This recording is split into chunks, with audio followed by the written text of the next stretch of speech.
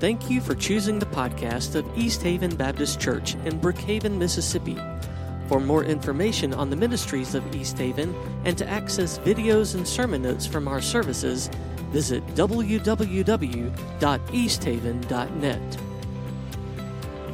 Well, it is officially holiday season.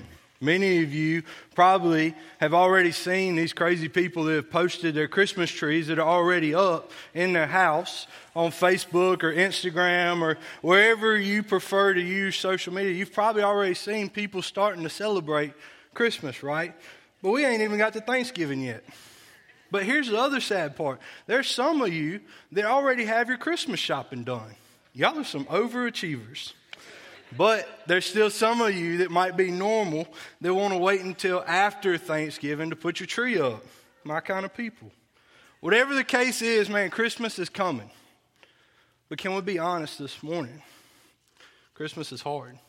It can be, right? For some of you, this is your first Christmas without somebody that you love. For some of you, this could be the last Christmas with somebody that you love, right? There are many hardships that come with the holidays. But there's also a lot of joy that comes with the holidays, right? But I know for me, man, one thing I struggle with, and it might be the same for you, is this is the time of year where you start getting asked the question, well, what do you want for Christmas? Like they're trying to make this list and you don't really know how to answer this. You struggle to answer this, right? Because you want to be realistic, but you also want to be within a budget. I know growing up, my parents, they would ask me, what do you want for Christmas? I'm like, well, a new truck. And I'm 12, I can't drive. And so my dad would be like, all right, cool, we're going to Bass Pro and getting you a little kid's play set. You know, or I'd say, all right, well, Dad, I want a boat. Cool, we're going to get you the truck and the boat for the same price. And so growing up, it was hard to answer these questions because I wanted to be honest because I knew what I wanted, but I also wanted to be realistic. So I just say, hey, whatever, it's cool. But what about with God? Do we just say, God, it's cool, whatever? Today we're going to continue in our Ephesians series.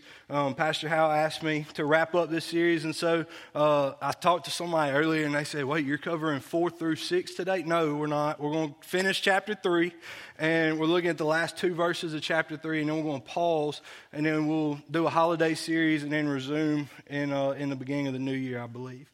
And so he said, Daniel, I want you to close the series out, focusing on the last 2 verses of chapter 3. And I was like, Pastor Hal, 2 verses? That's it? And he's like, yeah. And I was like, all right, short sermon, let's go.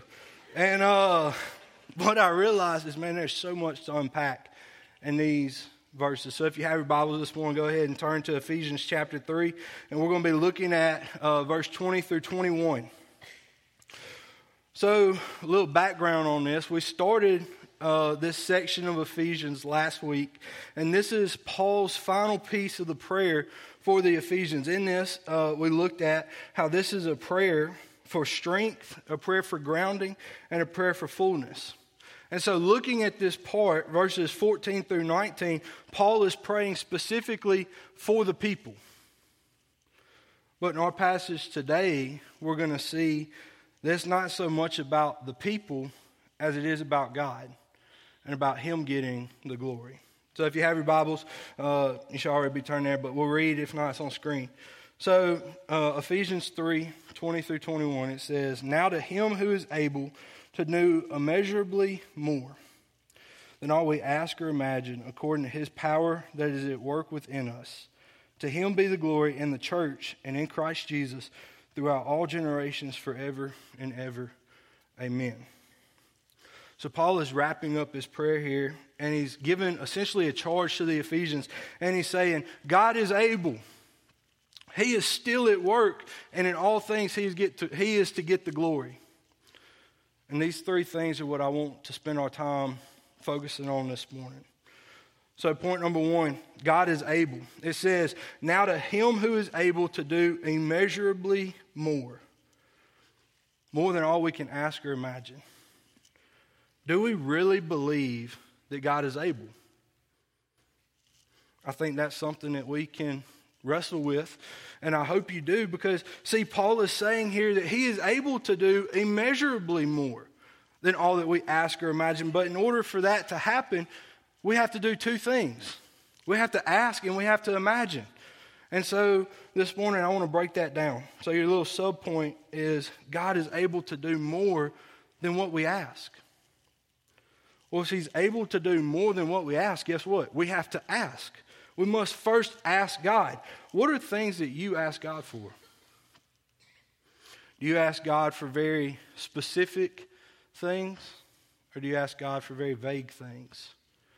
Do you ask with the spirit of boldness and authority? Or do you ask with the spirit of timidity? See, I think these are things that we need to wrestle with, because how you pray matters.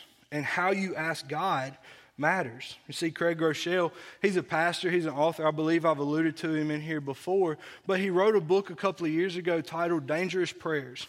And in this book, he breaks down the prayer culture among our society today and the prayer society, or the prayer culture of the Bible. And listen to this. He says, the reality is we say very simple prayers.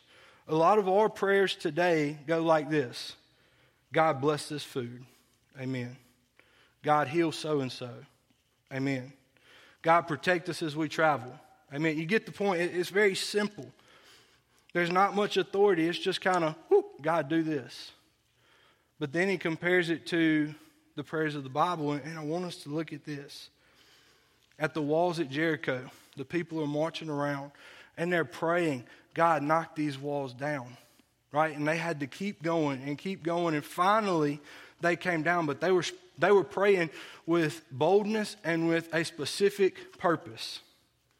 In the lion's den, Daniel prayed for protection, right? In fact, Daniel's in the lion's den because he prayed. And he got caught praying. And so he goes into the lion's den. And he's praying for protection. And God comes and shuts the lion's mouth and he's not harmed. Now, I don't know about you, but I don't like cats, right? I'm not going in the lion's den because I don't like lions. And I would be praying for my life. Daniel's praying out of desperation because he knows what a lion can do, right? In the belly of a whale, Jonah is running from God, and he gets thrown overboard because God has told him to do something and he's avoiding it. And so the storm comes, he gets thrown overboard, the whale eats him, and he wrestles with God. And he's like, God, I'll do this, but I don't want to. Looking at these prayers of the Bible, man, they were honest. They were desperate. They were fiery. They were gutsy. They were real. Which of these two examples sound like your prayer life? You see, in Luke 11:11 through 13, it says, which of you fathers, if your son asks for a fish, will give him a snake instead? Or, if he asks for an egg, will give him a scorpion?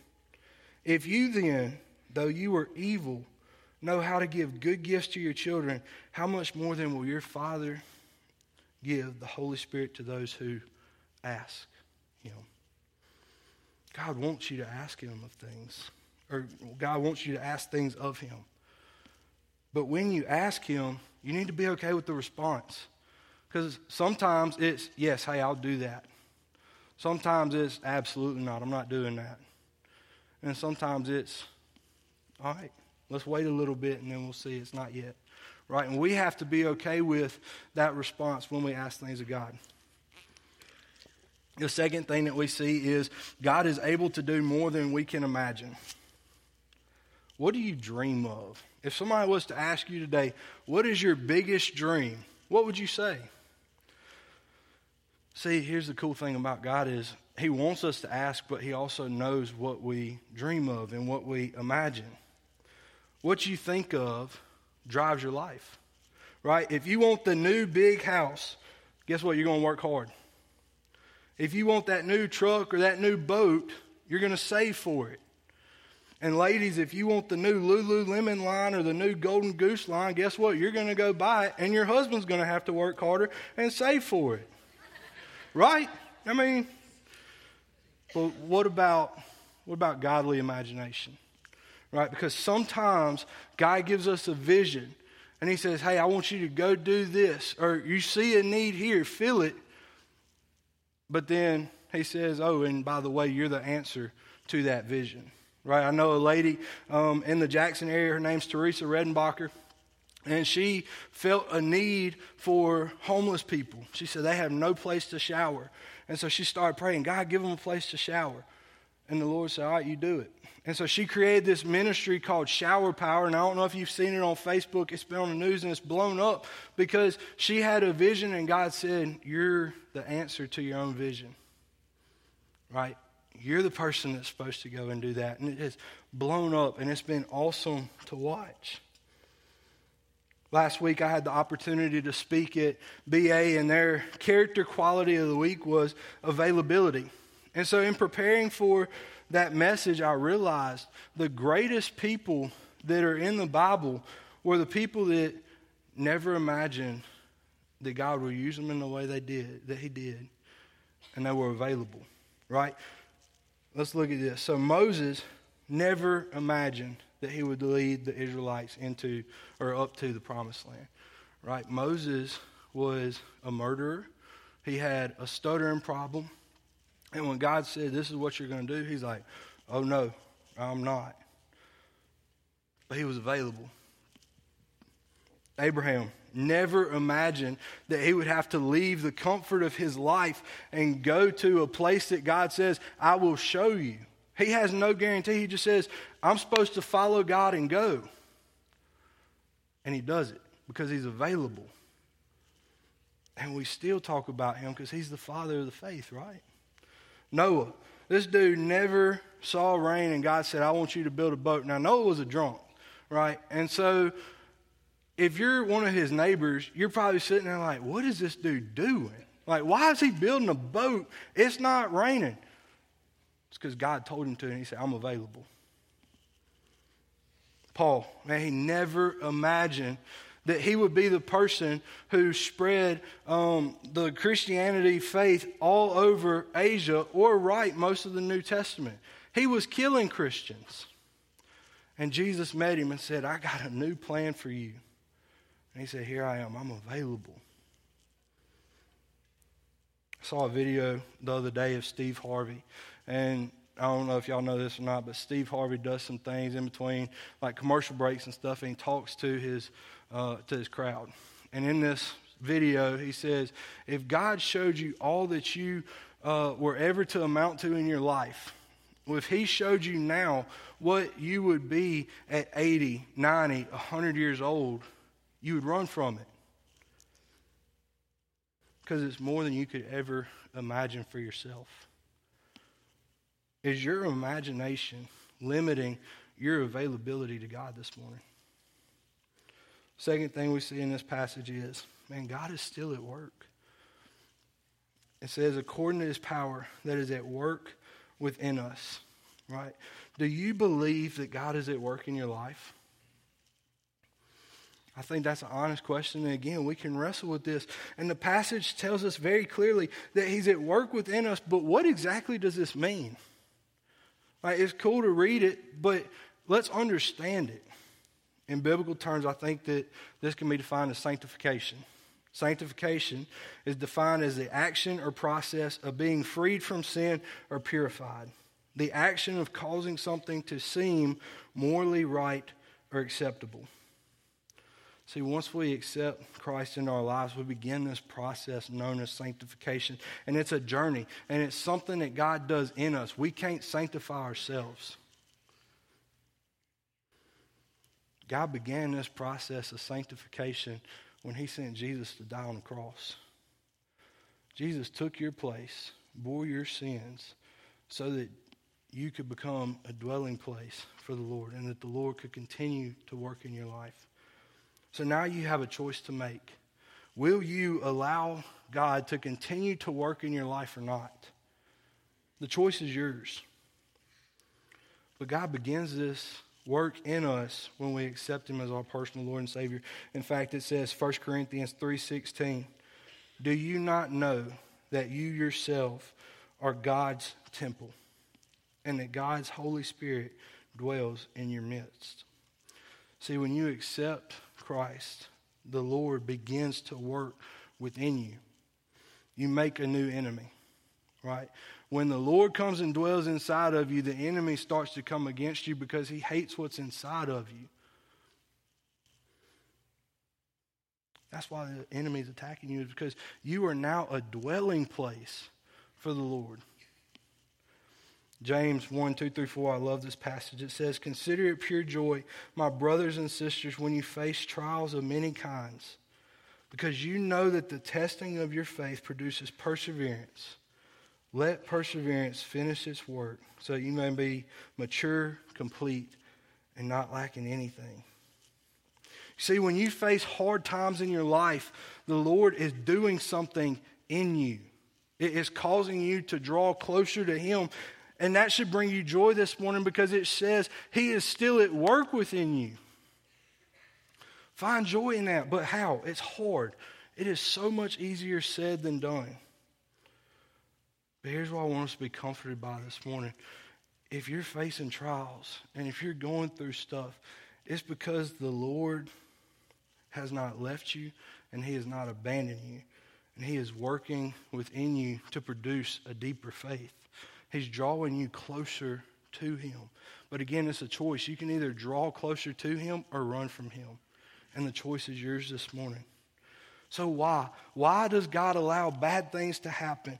Why do we walk through these hard seasons? And this may be questions that you're asking this morning. Why me? Why am I going through this? Why? Surely it's not just so that our faith is deepened, right? Because why am I having to go through this just to produce a deeper faith? And I think there's actually more to this. I think it's because you have a deeper faith, but I think it's because God gets the glory. Point number 3, God is to get the glory. To Him be the glory in the church and in Christ Jesus throughout all generations, forever and ever. Amen. So let's think about this. All right. If we get everything that we ever asked for, or we accomplished everything that we ever dreamed of, or if we got through every situation in life without God, who gets the glory? We do. But as Christians, man, we should be able to look at the situation and say, God, I don't know what you're doing, but you're going to be glorified through this. I want you to have glory in all things, good, bad, or indifferent. You're to get the glory, but as humans, we want the credit. We want to tell everyone that, man, we worked hard, that we deserve this, that we did whatever we had to do to get through it. We manned up, that we, on and on and on. 1 Peter 5:6. It's a verse that I've clung to for a long time. It says, "Humble yourselves, therefore, under God's mighty hand, that He may lift you up in due time." God calls you to humble yourself. If we're not humble, who gets the glory? We do. So again, we have another choice to make. We can either humble ourselves under God and allow Him to work in us and lift us up in the right time, or we can get humbled by God. I like the first option better, right? Glory starts with humility. Glory is defined as praise, honor, or distinction extended by a common consent. Walter Payton once said this: "When you're good at something, you let everyone know. When you're great at something, they let you know." See, when you're good, when you're prideful, when you're arrogant, you're saying, "Oh, look at me, look at me, look at me," and you're drawing everybody's attention to yourself. But when you're great at something, they're saying, "Hey man, look at you, look at you." And then you now have the opportunity to deflect the glory back to God and say, "Hey, it's all because of Him." Now, I'm not much of a basketball fan, but when I think of humbleness, humility, I think of the GOAT debate, right? The greatest of all time. Who is it? Is it Michael Jordan or is it LeBron James? And many of you probably have opinions on this. Please don't talk to me after the service about it, because I don't care. I'm sorry. You can come talk to Ridge Hammond. Where's Ridge at? There he is. That's who you want to debate with right there. See, Michael Jordan never in his career went out and said, "Look at me, I'm the best player that ever was." He allowed his work and what went on behind the scenes to allow him to do his talking on the court. But then you have LeBron. And I was watching a Stephen A. Smith interview on him, and you know Stephen A. Smith can get heated when he wants to. And he says, LeBron James cannot keep his mouth shut. He invites the attention, and he says, look at me, I'm the best there ever was. Now again, I'm not a basketball fan. I don't care. I just like messing with people about it. But because of the way that LeBron handles himself, he has many controversies and many enemies in his life. Why? Because he wants the glory. So what about you? This morning, do you want all the glory? Or you allow your actions to speak louder than your words and point the glory back to Jesus? I think that's all something that we can wrestle with. I know it's something that I've been wrestling with. And I tell our students this all the time. Man, your fruits reveal your roots. What I mean by this is, man, if you are prideful, arrogant, obnoxious, disrespectful, you fill in the blank with whatever you want to say, you're wanting the glory and your roots are in pride and in self. So in the same way, if you're rooted in Christ, then your fruits should be the fruits of the Spirit. What are those? Let's look. Galatians 5, 22 through 23. But the fruit of the Spirit is love, joy, peace, patience, kindness, goodness, faithfulness, gentleness, and self-control. These fruits of the Spirit will be evident in your life, and you can point people back to Jesus when you're rooted in Jesus. If you're not rooted in Jesus, your fruits are going to show it. And if you are rooted in Jesus, your fruits are going to show it. Your fruits reveal your roots. Now, I don't know what it is that you're walking through today. Everybody has different stories. Everybody has different seasons of life. But I think that this message applies to everybody in the room at some state or at some stage. So here's the response. God is able and He is willing to work in your life immeasurably more than all that you can ever ask or imagine. Maybe this morning you need to come boldly before the Father and say a dangerous prayer. Right? I heard another pastor one time, and he was talking about how he wants to be a church that says hot prayers, H-O-T, humble or honest, open and transparent. Why can't that be us? Why can't we be a church that says humble, honest, open, transparent prayers? The altar's here for you, and we're going to be down here for you. We would love to talk with you. God is still at work within you this morning. Man, if you have breath in your lungs this morning, He's not done. Maybe you need to make a choice this morning to follow Jesus for the first time. We saw life change earlier, and we've seen a lot of life change over the last couple of weeks. God's doing a work here, guys. And it's so awesome to be a part of. But maybe this morning He's working on you, and you need to talk to somebody. Man, we would love to talk with you down front. We'll have some counselors and stuff. And then lastly, God is to get the glory. In your life, walk humbly. Live with humility. Point people to Jesus by the way that you live your life. Your fruits are going to reveal your roots. In all things, man, God is to get the glory. Let's pray. God, we come to you now, and we just thank you for this morning, God. I thank you for this message that God, you allowed me to preach. God, I pray that it wasn't my words, but it was your words. God, and I pray that you spoke to your children this morning. God, I pray that we'll just respond in the way that we see fit. God, I pray you continue to work in and through us, God, as we go our separate ways. God, we love you and we thank you. It's in your name we pray. Amen.